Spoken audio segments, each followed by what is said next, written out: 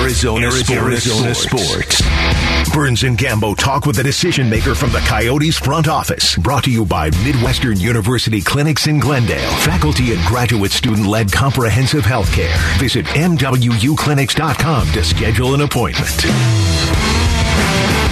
Back here on the Burns and Gambo Show, 3 o'clock hour here on Arizona Sports, the local sports leader. The Coyotes back in action when they host the Dallas Stars on Friday at Mullet Arena. Just a handful of games left for the Coyotes this year, 7 to be exact. And then obviously the big day for the organization coming up in mid-May in the city of Tempe. And joining us right now on the Arizona Sports Line, the president and CEO of the Coyotes, Javier Gutierrez, here on Burns and Gambo. Javier, how you doing today?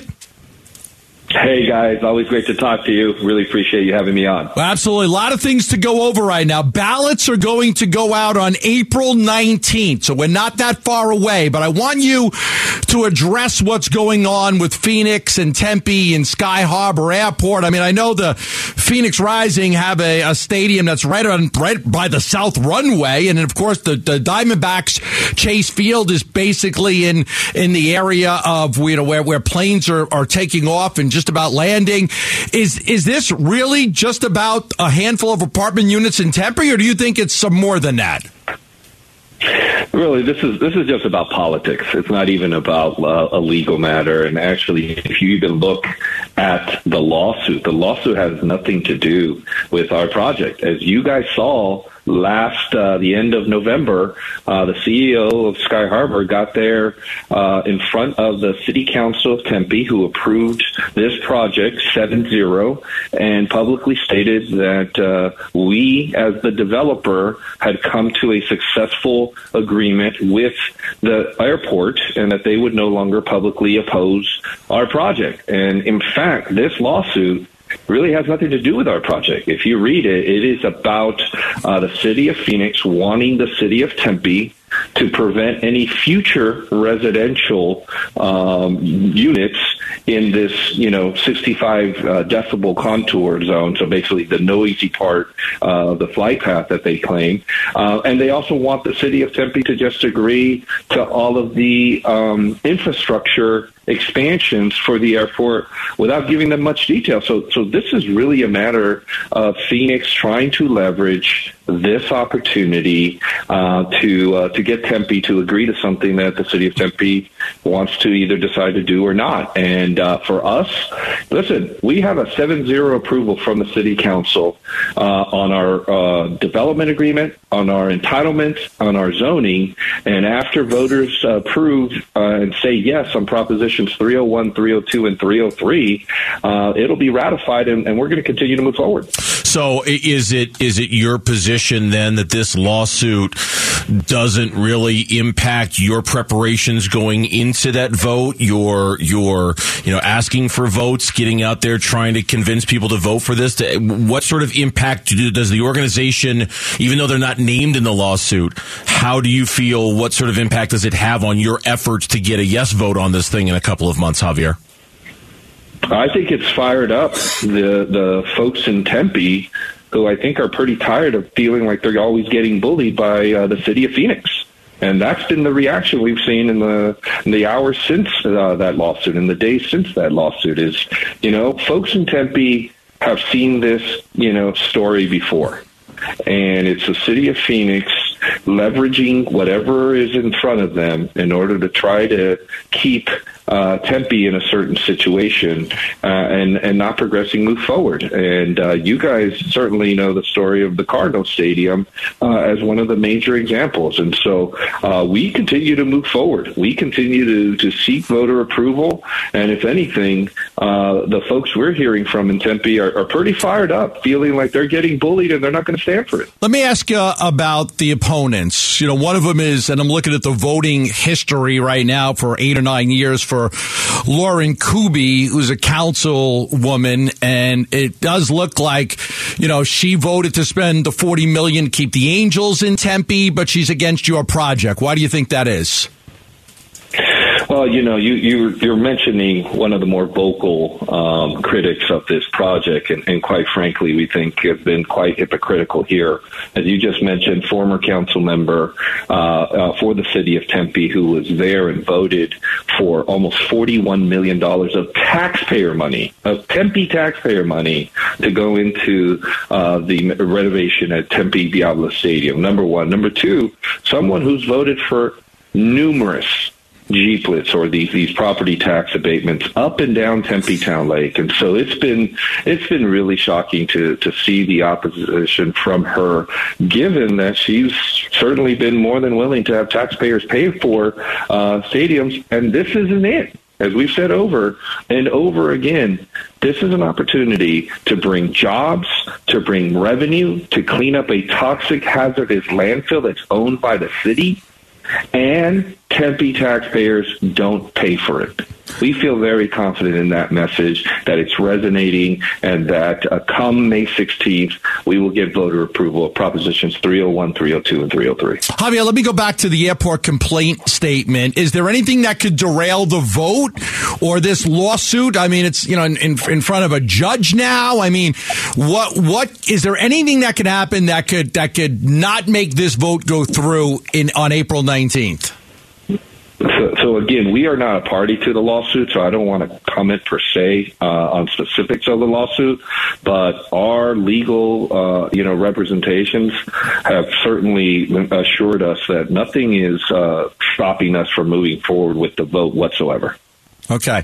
The other thing is when you look at, you're making all the great arguments for, taking this dump of a landfill and turning it into something that will create jobs and tax money coming into Tempe. I bet these votes are usually close. The Cardinals lost the first vote in Mesa 60-40. They won their second one 51-49. So what are some of the things you're doing in these final weeks to get the people of Tempe to understand the importance of this project? Because again, these votes with sports owners usually are pretty close. Yeah, so we agree with you. When you look at the history of votes like this, they're always fairly close. For us, it's pretty simple. Get the message out, because the reality is most people still aren't aware even that there's an election. And that's just the facts. And so, one, let them know that there's a special election, mail-in only. And number two, give them the facts. Start with the fact that 7-0 unanimous approval by that city council, including Mayor Corey Woods, who called it the best sports deal in the history of Arizona. And so you start with that. Then you actually go into the specifics. It'll create almost 7,000 new permanent jobs. It'll create new revenue that the city needs to really address one of its biggest problems, which is housing. This will be an opportunity to create a revenue from a landfill that currently generates no revenue, to then have the ability to address some of these housing issues that the Tempe has been a champion in. And then obviously you're cleaning up this hazardous environmental issue. This landfill that's city-owned that currently is a $210 million liability. And then probably the most important, because this would be the first privately financed sports and entertainment venue in the history of Arizona, because Tempe taxpayers do not pay for any part of this district. Right. And so for us, it's about getting the message saturated, knocking on doors, mailers, digital media, and then what you saw today, just massive media exposure. We had an incredible press conference today, which I'm sure we can get into, and an incredible rally.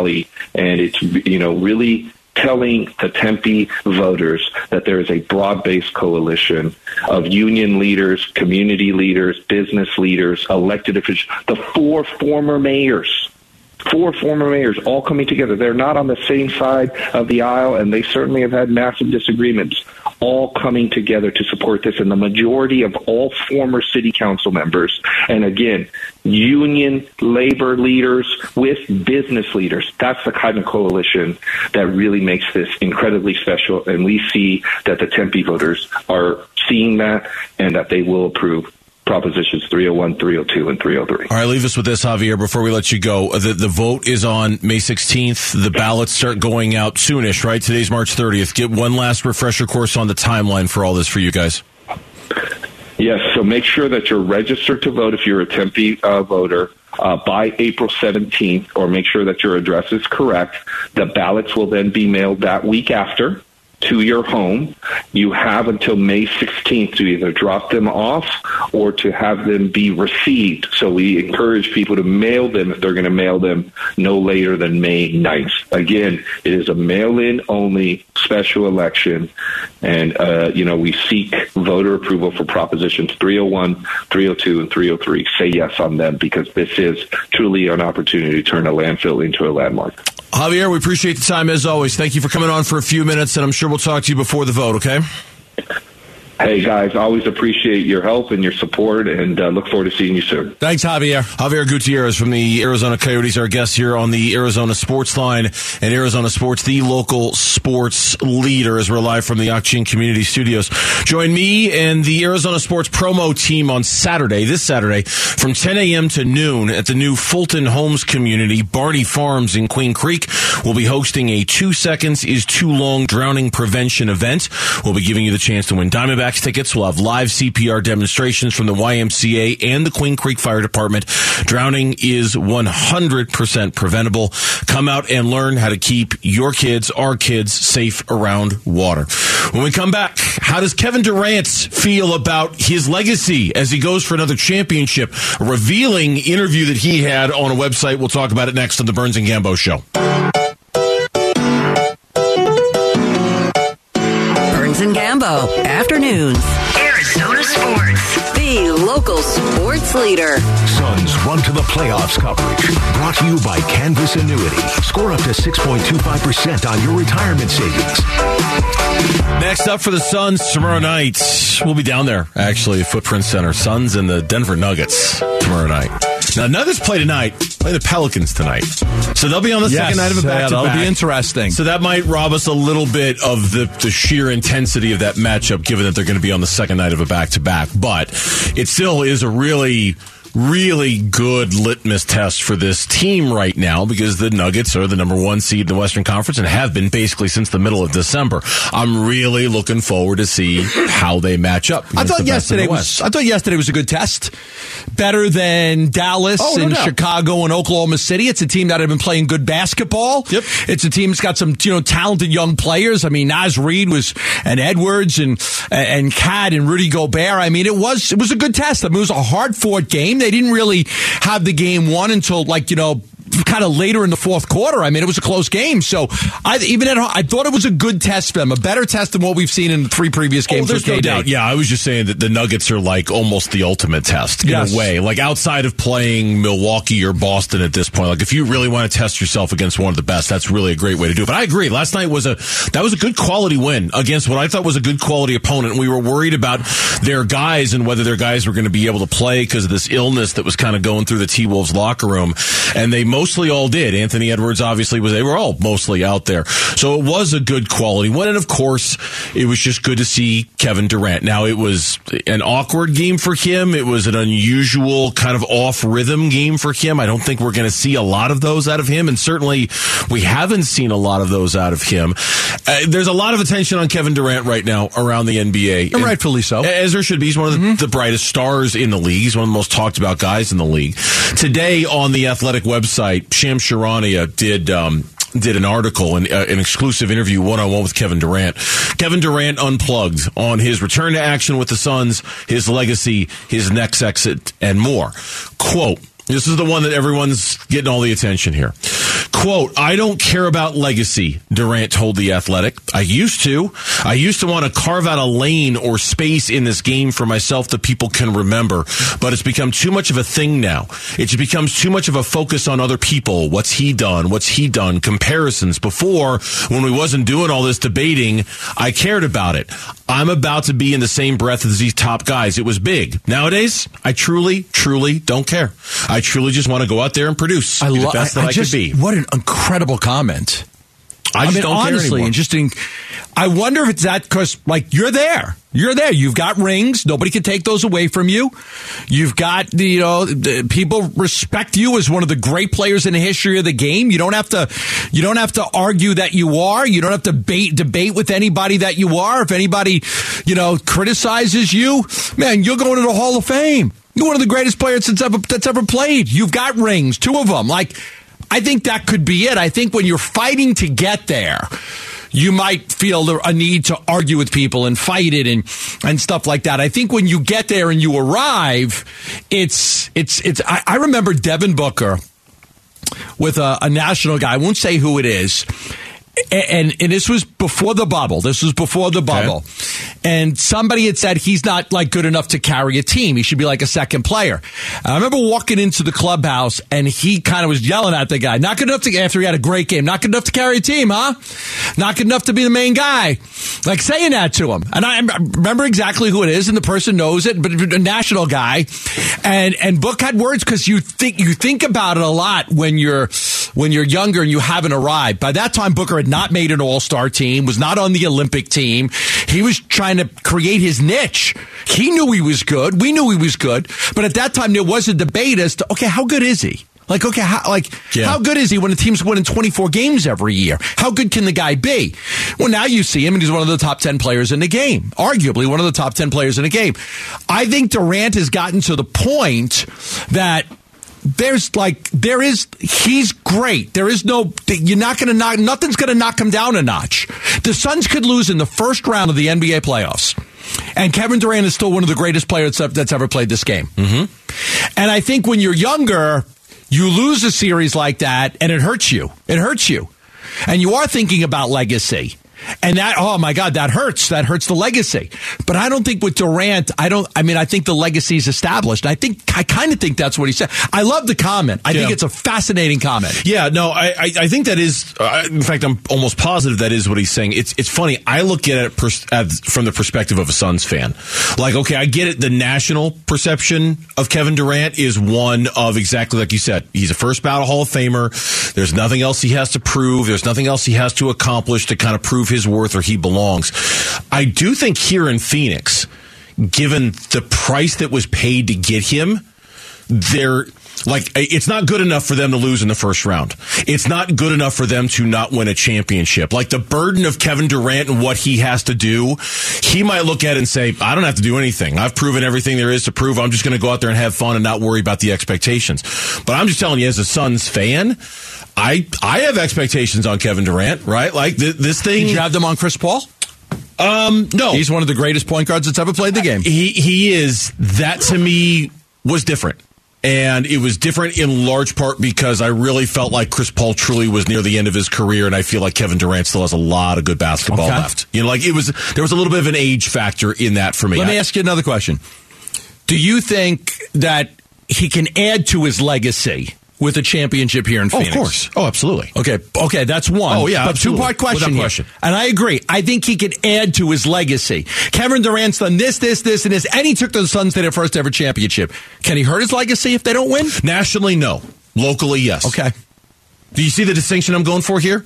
Like nationally? So if I said Shaq didn't deliver, that didn't hurt his legacy that he didn't deliver? No, he didn't deliver? No. He was an all-star here in Phoenix. But I didn't have those expectations on Shaq when he got here. When he pointed to the ring and the freaking crowd went crazy, you didn't. I didn't think, there goes the guy who's going to win a championship for the Suns. That thought Nash, never Amari, once. Nope, never and Shaq. Never once. Wow. Never once did that thought pop in my head. What I thought was, this is it. It's over. They got desperate. That was my exact, honest to God, as a forever Suns fan, that was my exact thought when they made the trade for Shaquille O'Neal was, this organization is desperate now. The Lakers just got Pau Gasol. 7 seconds or less is done. They're desperate. They're reaching. They went out and got Shaq. Okay. Getting Kevin Durant is not desperate for me. Getting Kevin Durant is We are truly going to make ourselves a force to be reckoned with in this league. Let's go get one of the best of all time. While he's still one of the best of all time. Shaq wasn't one of the best of all time. He was not the same. Kevin Durant is still right now today one of the best of all time. What Shaq was I always refer to boxing, but like Mike Tyson at the end when he wasn't good enough, but the name alone was like, wow, I'm going to pay $50 to watch Mike Tyson fight, even though he's not good anymore. Did you think that Shaq, when he got here, it was like, there we go, championship time for the Phoenix Suns? Did you really think that? No, because I was a huge Sean Marion's my favorite Sun player of all time. Okay. I thought they made a terrible mistake. But remember, like, I talked to Steve Kerr that night. Like, what the hell are you doing? And Steve said, Gambo, it wasn't me. I didn't want to make this trade. I said, what happened? He goes, Mike wanted to make the trade. Yeah, it was desperate. And I didn't want to make the trade. I go, well, then, like, you're the GM. He's the coach. Don't make the trade. He goes, we went to Steve. And we said, let's leave it up to Steve. Steve will make the final decision.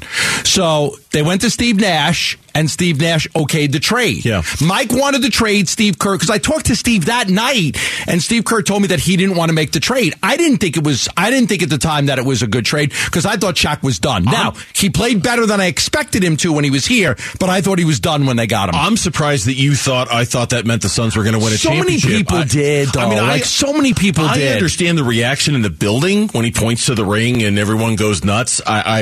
That was not the reaction I was having when Shaq came here. Were we doing the show at that time together? We were not together at that time. We were not together at that time? We were not together at that time.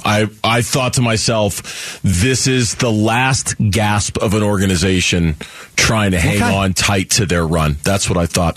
Text us your thoughts on the FanDuel text line at 620 right now. He was up close and personal for the home debut of Kevin Durant. Our Suns guru, Kellen Olson. What did he take away from his return from injury? We'll talk with Kellen next. Burns and Gambo.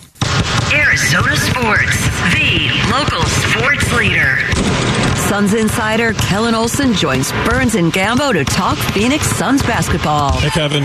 Kellen Olson, Arizona Sports. Nice to meet you. Welcome to the Valley. Can you say it again? I'm Kellen. Welcome to the Valley. Nice to meet you. Courtside with Kellen. Brought to you by Southwest Gas. Committed to exceeding expectations today while innovating sustainable solutions for tomorrow. Kellen joining us in studio, our Suns guru from ArizonaSports.com.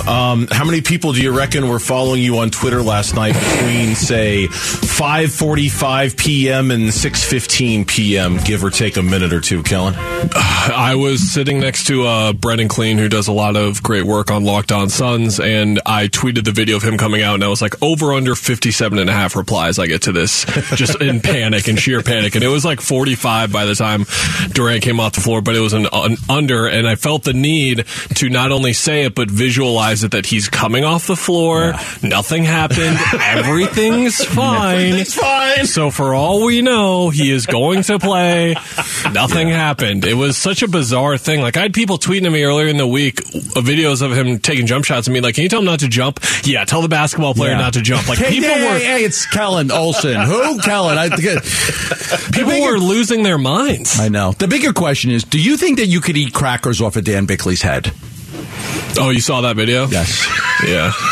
I showed it to me yesterday. Yeah. I'm like, wait, what? Yeah, I was struck by the difference. Now, poor Bickley, anyone stands next to me, they get called like 5'2". And someone replied like, I don't want to hear anyone's basketball opinion who's 5'4". It's like, suddenly because I'm 6'5", I can talk about basketball and Dan can't. Like, like that has anything to do with anything. But next time you're at a game, Gambo, we should do a stand-up together, huh? I'm a little taller than Bickley. You are. I'm kidding. A little bit taller. I'm joshing. Well, it was, in some ways, we've been talking about this debut all day long, and in some ways, this last night kind of felt like the game we probably should have gotten in game 1 or game 2, and maybe because we got such a dynamic debut from Kevin Durant those first 3 games, we figured we were past the rough stuff and we were over the hard part. And last night was kind of a reminder that he's still a human being, and it's an awkward situation making your home debut.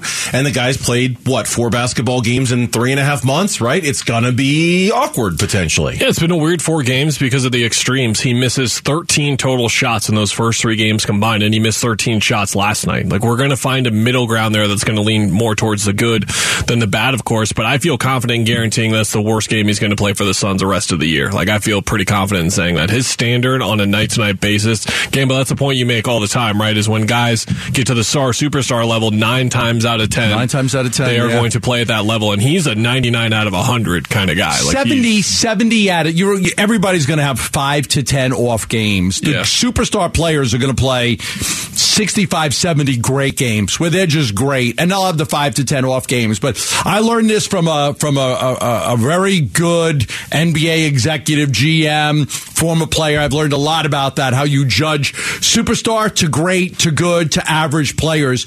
And I'm telling you, that's the method that a lot of guys use it. How many times can this guy go out there and be great every single night? And that's like, okay, how many times can DeAndre Ayton do that in 82 games? Right. I mean, it's not more than 20 or 25. So that's what separates like a good player from a great player. It's funny how we got so hyper-focused on Kevin Durant, rightfully so, because it was his home debut and the pregame warm-up thing and just everything, right? Because lost in that at the end of the game was everything that we've been talking about with why this team is going to be so unstoppable on offense. Like Chris said it after the game. He talked about defense first, but then he's like, offense, I feel like we're going to get whatever we want, to be honest. Like, it's not going to be. And then the point he made later is, look, some nights it's going to be this, where it's me and DeAndre, and we're going to run the 2-man game. And if you think about the spacing, it's a 2-on-2 with Chris Paul and DeAndre Ayton. I don't care who's guarding that. You're not going to do very well against that. And the reason why there's not more team defense involved is because Kevin Durant and Devin Booker are in the action next to those help spots where guys can't help off them. So that's something we talked about a lot at the time of the trade, and reinforces a point that I've been making everywhere and I'll continue to make, is that if their 4 best players play to their capabilities, they are going to win a championship. There is no higher ceiling that any other team has in the league, and I don't even think it's close, to be honest. And that's one of the reasons, is because, okay, Booker and Durant don't really play all that well. And it's funny saying Booker didn't play that well. He didn't shoot the ball all that well. He got to the line and still had a pretty solid game. Durant didn't really have a good game offensively. Oh, that's fine. Chris Paul and DeAndre can just do the thing for the last 6 minutes of the game and win the game that way. I don't think their top 3 is good as Milwaukee's top 3. I'm adding the if, right? Middleton's been great in the last couple games. Yeah. I would still take the Suns' big 3 because of the big 2 of the big 3.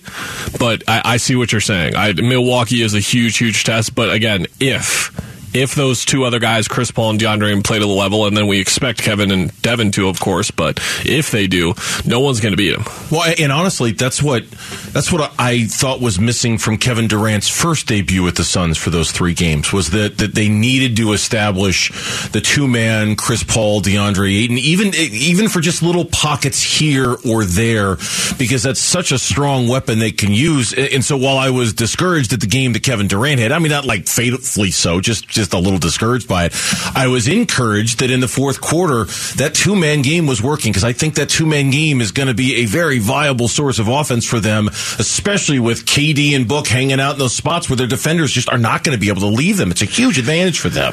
It's huge, yeah, and it's funny to see that game come up as well, just because this is part of what we talked about. Like, they only have a certain amount of time to figure this out, so there are going to be certain points across this run where it is going to look a little bit stagnant offensively, but they were still able to win this game against a team defensively that is pretty well suited to defend them. Book said it last night, like, not many teams have 2 really good perimeter defenders like they do. Jaden McDaniels is maybe going to make an all-defense team this year, and Anthony Edwards will make one for the rest of his career if he decides he wants to, because we saw it earlier in the year when he was guarding Book here, how tremendous he is defensively, and it's just a matter of him figuring out that offense-defense balance in the part of his game, and then you've got Rudy Gobert clogging up the paint. So, well, the refs had it out for Minnesota last night. It was obvious.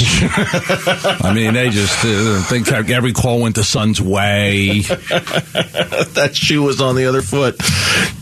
You're not going to get baited into a referee conversation, Kellen? I don't want to have a Rudy Gobert conversation. That's what I don't want to have. I'll have a Naz Reid conversation. You kidding me? I won't have a Rudy Gobert conversation. Naz Reid is good. Yeah, he's going to be he's a free agent. Yeah. He's a free agent. There's a smart team that is going to pay him, and they are going to wind up looking really, really wise and giving him money. Yeah, Monty called him a starter pregame. Like, he's a big. Minnesota's a good team. That's the point there. Minnesota's a pretty good team, and they played pretty well defensively, and it just wasn't enough cohesion for them on the other end to be able to offset it, getting to that 6-minute stretch where the Suns dominated.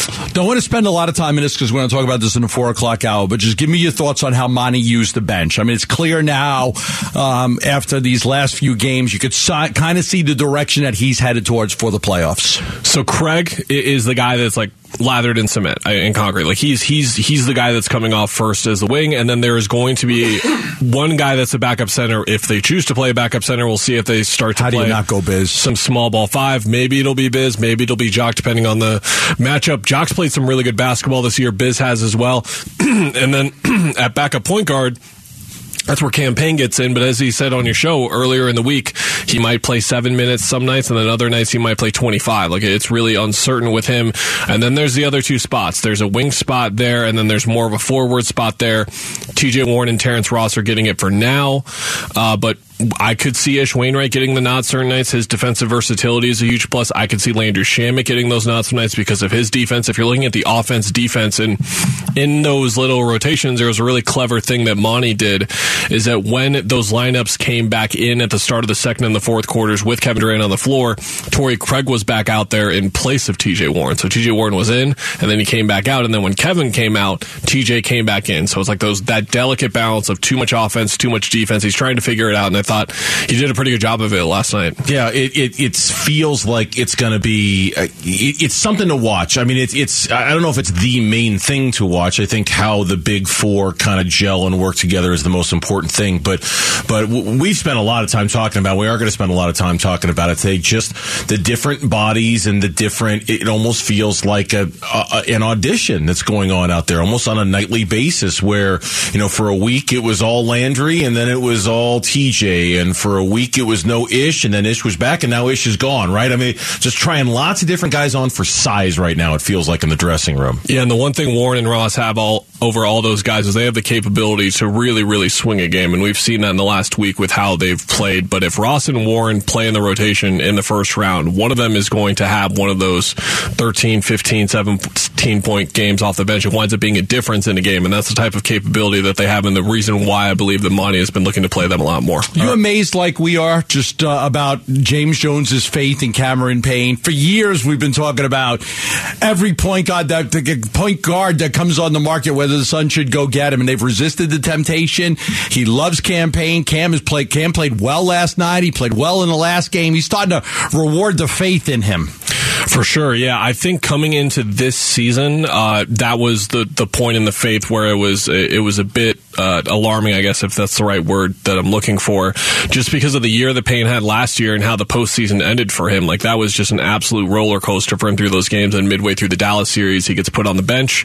And then this year, they kind of just still entrust him a bit, and they're looking at other guard options as well, but still gave him that ball. And the interesting thing about the post-Durant trade kind of landscape is we talked about how much of an X factor he is and how much of an X factor Landry Shamet is. By the time the first round rolls around, Kevin Durant's playing 40 minutes, Booker's playing 40 minutes, Paul's playing 36-38. Like, those guys aren't even going to play that much anyway. So, especially with the dynamics of the ball handler and how Durant can come in and just run the offense when he comes in, you don't need someone else to run it for him. He doesn't become as important now as well. Everything Kellen does can be found at ArizonaSports.com when it comes to covering the Suns, including the Empire of the Suns podcast, all the writings about the Suns. You can find it at ArizonaSports.com. Thank you, sir. Appreciate it. Thanks, guys. Kellen Olson joining us in studio. The Phoenix Rising season kicks off this Saturday against San Diego Loyal SC. We're giving you the chance to win tickets. Head to the contest page at ArizonaSports.com for details and your chance to win. Did you see what Anthony Richardson did today? What does that mean for the Cardinals sitting at number 3 in the draft? That's coming up next on the Burns and Gambo Show. Burns and Gambo, Arizona Sports, the local sports leader. Anthony's arm strength is his superpower, but everything just looks so easy. As you can see, everything's so fluid. As you can see, he hit the ceiling right there. Doggone it. There we go. We get quarterback hitting the ceiling. As you see, he gets a big laugh right there. You're listening in your car right now. You're thinking, what the hell am I listening to? Superpower. That was ESPN's coverage of Anthony Richardson's pro day. One of his throws went into the ceiling, like hit the ceiling. Jeez. Like at Tampa Bay's ballpark, they've got those catwalks. Yeah. Sometimes hit the ball, hits the light. The ball so high it hits a light or hits a catwalk or something. Like, where is it? Where is it? Apparently, that's what happened with one of Anthony Richardson's. He hit the ceiling. He hit the ceiling. How high's the ceiling? I don't know. I read, and I didn't watch any of it because I'm not going to watch a pro day, but apparently in one of the recaps I was reading, he overthrew a wide receiver who was 70 yards away. He overthrew a guy who was 70 yards down the field. So he could throw the ball 75, 80 yards down the field. Apparently, and in reading about his pro day, all of his quarterback gurus and everything said really the big goal that we had today wasn't to show off the arm strength. Everybody knows the guy's got a hose, right? What we were trying to show is that he's got the accuracy, that he can throw a 5-yard pass, a 10-yard pass, a 15-yard pass with the degree of accuracy that you need to be able to throw it in the NFL, because that's the one thing that people, they know he can run, they know he can jump, they know they've got a cannon. We all know that. Can he throw the little 10-yard pass from here to there? I'm watching the video of him hitting the ceiling. Are you? Yeah, I'm looking at the video. This is incredible. He's a freak. Yeah, he's a freak. He's a freak. He's show it to me. Let me see. All right, so I'm looking at it. He throws it. The wide receiver's like, whoa, where'd it go? Yeah, it hit the ceiling. Yeah. Everyone's laughing because it hit the ceiling. Like, he looks like an incredible physical specimen with a great arm. And, there's, and the fact that his completion percentage wasn't very high. Look, somebody's going to get their hands on Nick. You're going to work with this kid. There's a lot of talent there. There's a lot of potential. I mean, he can run. He could throw it. He could chuck it a mile. Somebody's going to, that's why I agreed with you yesterday, man. 3 quarterbacks are going in the top 5. He's going to be one of them. I think him over Will Levis any day of the week. Now, it's not just the pro day. It's just, teams will look at a guy like this and they'll say, look, there's a lot of quarterbacks that need to develop. So he's just one of them. I mean, he's not a finished product right now, but you'd like to work with something like that because there's so much potential. I mean, there are certain things you can't teach. Okay. The fact that he can throw the ball 75, 80 yards down the field, you don't want to, you can't teach that. No. Like, you can't, that's not something like, hey, let me see if you can throw the ball the length of it. He could do it. You either can do that or you can't do it. You can work on your strength a little bit, gain a couple of yards, but not like him. No, you don't get that. Now, obviously, this has deep connections with the Arizona Cardinals. Not because they need a quarterback at number 3, but because sitting at number 3, it would seem like Anthony Richardson would be the target for teams to come up and get, depending on how much they like him, right? That we're assuming C.J. Stroud 1, we're assuming Bryce Young 2. Right now, and I saw the story on cardswire.com, in terms of betting odds, take it for what it's worth, all right? But Anthony Richardson right now is the favorite, the betting favorite, to be the number 3 player taken overall in the NFL draft. That's substantial. For most of the last couple of months, it's been Will Anderson, right? Yeah. Like, he's been the presumed number 3. It suggests a trade. It suggests a team moving up to 3 with the Cardinals to get Anthony Richardson. Again, like we've had this conversation, who is that team?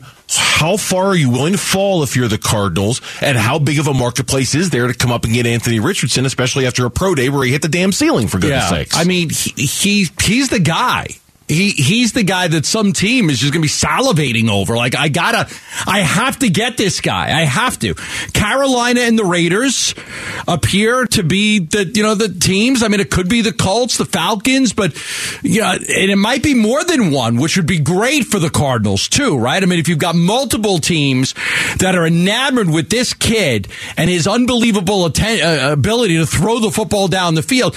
Now, you may look at his college football record. He was 6-7 with Florida. Josh Allen didn't win all his games in Wyoming. He was a little bit over 500, but his record at Wyoming wasn't great. It was like he was 25-2 at Wyoming. He lost a lot of games. I don't think you put that much stock in it. I think you look at the pro day, you look at the combine, you look at the film, and you figure out if this kid could be great. And obviously there's enough teams that think he is to where if the Cardinals do want to make a trade, I'm almost positive they'll be able to make one. Tom Pelissero reported that Richardson met with Carolina. Now, they've got the number 1 pick. pick. I don't think anyone thinks that's going to happen, but who knows? I guess that bears watching. And the Panthers are doing due diligence, I'm sure, and just meeting with everybody. How could you not? Apparently, he also had dinner with the Vegas Raiders on Wednesday. Okay. They're sitting with the 7th pick. Okay, you like that spot. I know you do. I do. You don't drop down too far. You still probably got like Tyree Wilson or somebody. Mm-hmm. You could still get a premier corner, a premier pass rusher, one of the best in this draft, and still get a bevy of picks to do it. I understand Pete Carroll was at yesterday's or today's workout. The Seahawks are sitting at number 5. I don't know if they would deal with a division rival. Gino's contract, if they can get out of it after a year? Correct. Okay. It's a 3-year deal. It's pretty easy for them to move on after a year, from the way I understand it. I've got Anthony Richardson's draft profile. I think we've played it. I can't remember who voiced it. Max Starks. It's great to be a Florida Gator. You should have had Max Starks do that one. Should have. What is it, old school, new school? It's new school, so it's either Zach, Jarrett, or Jesse. And I'll go ahead and let you guess first, because I think we've played it. I can't remember who it is, though. I'm going to rule Jarrett out. I'll go with Zach. Are we allowed to pick the same one? No. We're not? No. If I get it right, I get the next pick. If you get it right, you get the next pick. All right. If I can't pick Zach, I'll pick Jesse. But I think you're right. I think it's Zach. Anthony Richardson, quarterback, Florida. Under the radar up until the 2022 college football season, Richardson is a dual-threat quarterback with elite physical features, standing at 6'4" and weighing 244 pounds of pure muscle. He has some speed as well, running a 4.43 40-yard dash at this year's combine. The concerns around Richardson revolve around his accuracy, completing just 53% of his passes in his final season with the Gators. But his ability to make explosive plays in the air or on the ground make him a viable option for any team in need of a quarterback. NFL comp, former Carolina Panthers quarterback Cam Newton. Good draft profile, slightly obnoxious music behind him. Slightly obnoxious soundtrack to that draft profile. Just a little bit. That's just what it sounds like at Anthony Richardson's pro day. I'm not trying to be grumpy old guy yelling at a cloud, but the music, I don't know about that. That was a little much for me. Look, let's see what happens. I think you're right. He's the guy. He's the guy. Mm-hmm. Now let's see who wants him. Who's gonna I think there'll be several teams. Is it the Colts? Can the Cardinals just drop one spot? Is it the Raiders? Do they fall to 7? Is it Seattle? Do you do a trade with a division rival? Yes. Is it Atlanta at 8? I don't know if I'd want to go much further than that. That's probably about the limit to where I'd want to go. You are on the record of saying that you want to be inside the top 10. Yes. You're on the record. You've said that a couple times. Yeah. You don't want to drop to 12 or 15 or anything like that. Because the reality is you could still get the best player, at a position. You might be able to get the best cornerback, the kid from Oregon, at that spot. You may be able to get the best offensive lineman. You might be able to get the second best edge rusher. Look, you might be able to get Jalen Carter if he doesn't fall too far off the board, and your grades on him are good. So there's still the chance to get a really good football player. But once you start getting to 15, the middle of the draft, you're talking about the second, third best player in a position. I'd rather stay where they are. All right, when we come back on the Burns and Gambo show, look at that. It's 4 o'clock already. Top stories of the day, all in one spot. The 4 o'clock reset is next on Burns and Gambo.